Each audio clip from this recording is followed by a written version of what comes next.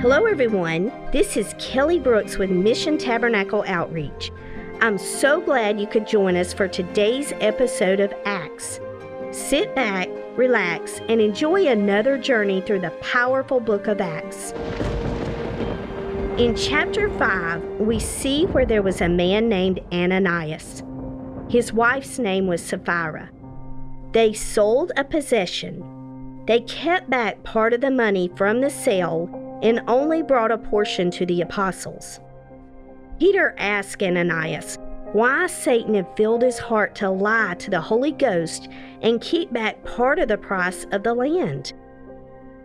He wanted to know why he would do such a thing. Why? Why would he lie to God about it? Ananias instantly died when he heard Peter's words. The men wound him up and carried him outside and buried him. About 3 hours later, his wife came in, not knowing what had happened to her husband. Peter asked her about the selling of the land. He asked her if it was true that they had sold it for a certain price. She said yes, it was. He asked her why they would tempt the Lord. He told her that her husband had died and been carried out, and she would be as well. She then fell over dead. The men carried her away and buried her as well. Great fear came upon all the church. Everyone who heard what had happened was afraid. I wish people would fear the Lord today. Destruction is coming, and so many are going to be carried out with no hope if repentance does not come. The apostles did many signs and wonders among the people. They met at Solomon's porch in one accord. The people respected them, but they did not join themselves to them. Men and women both continued to be added, multitudes of people. They would bring sick people into the streets and lay them on their beds and couches. They hoped that just the shadow of Peter passing by might overshadow them. A multitude came out of the cities round about Jerusalem. They brought sick people and people who were vexed with unclean spirits. Every one of them were healed. The high priest and Sadducees were once again filled with indignation. They once again laid their hands on the apostles and threw them into prison. The most amazing thing happened. An angel of the Lord arrived during the night. He opened the prison doors. He brought them forth and told them to go, stand, and speak in the temple to the people all the words of this life. Early the next morning, they entered into the temple. They were teaching when the high priest arrived. The people with the high priest, together with the council and the senate of the children of Israel, came together and sent to the prison to have them brought. The officers found that they were no longer in prison. They found the prison was shut and locked securely. The keepers standing outside the doors opened them and found no one there. This caused the high priest, captain of the temple, and the chief priest to wonder. Someone came and told them the followers were teaching in the temple. They went and arrested them peacefully. They did not want to start a riot among the people. They brought the men before the council and high priest and asked them, "Did we not command you to not teach in Jesus' name?" Peter and the other apostles said that they ought to obey God and not man. They pointed out that God raised up Jesus, who they killed on a tree. They let them know Jesus came to bring repentance and forgiveness of sins to Israel. They professed that they were his witnesses. They told the men of the Holy Ghost who God gives to those who obey him.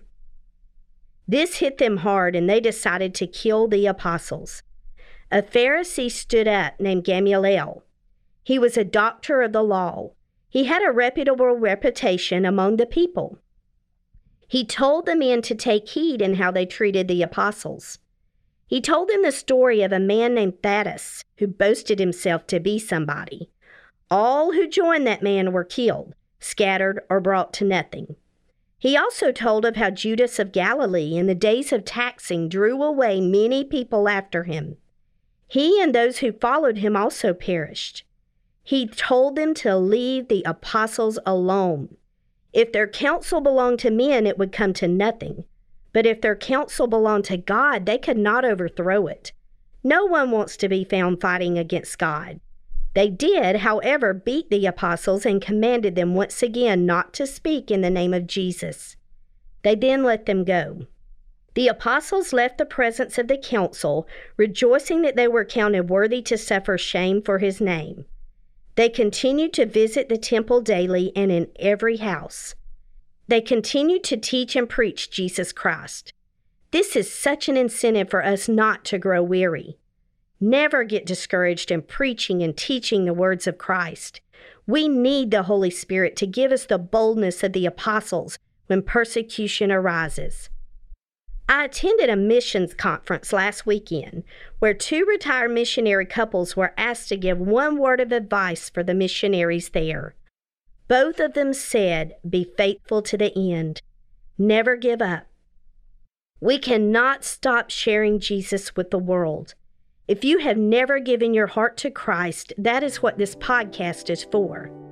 I'm going to pray, and I would love to ask you to join me.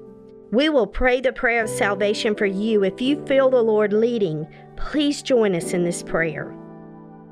Dear Jesus, I come to you this morning just as the Roman road tells us, God, that if we confess and believe with our mouth that you're faithful and just to forgive our sins.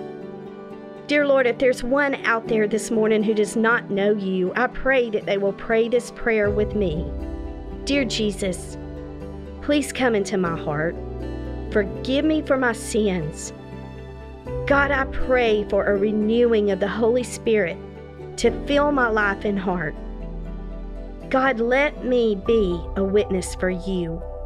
Use my testimony until I get to heaven to be with you. In your name we pray. Amen.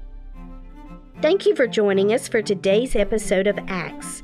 If you would like to hear our other podcasts, please visit us at www.kingdomrock.org or by searching for Mission Tabernacle Outreach at Pandora, Apple, Spotify, Stitcher, Amazon, or Google Podcasts.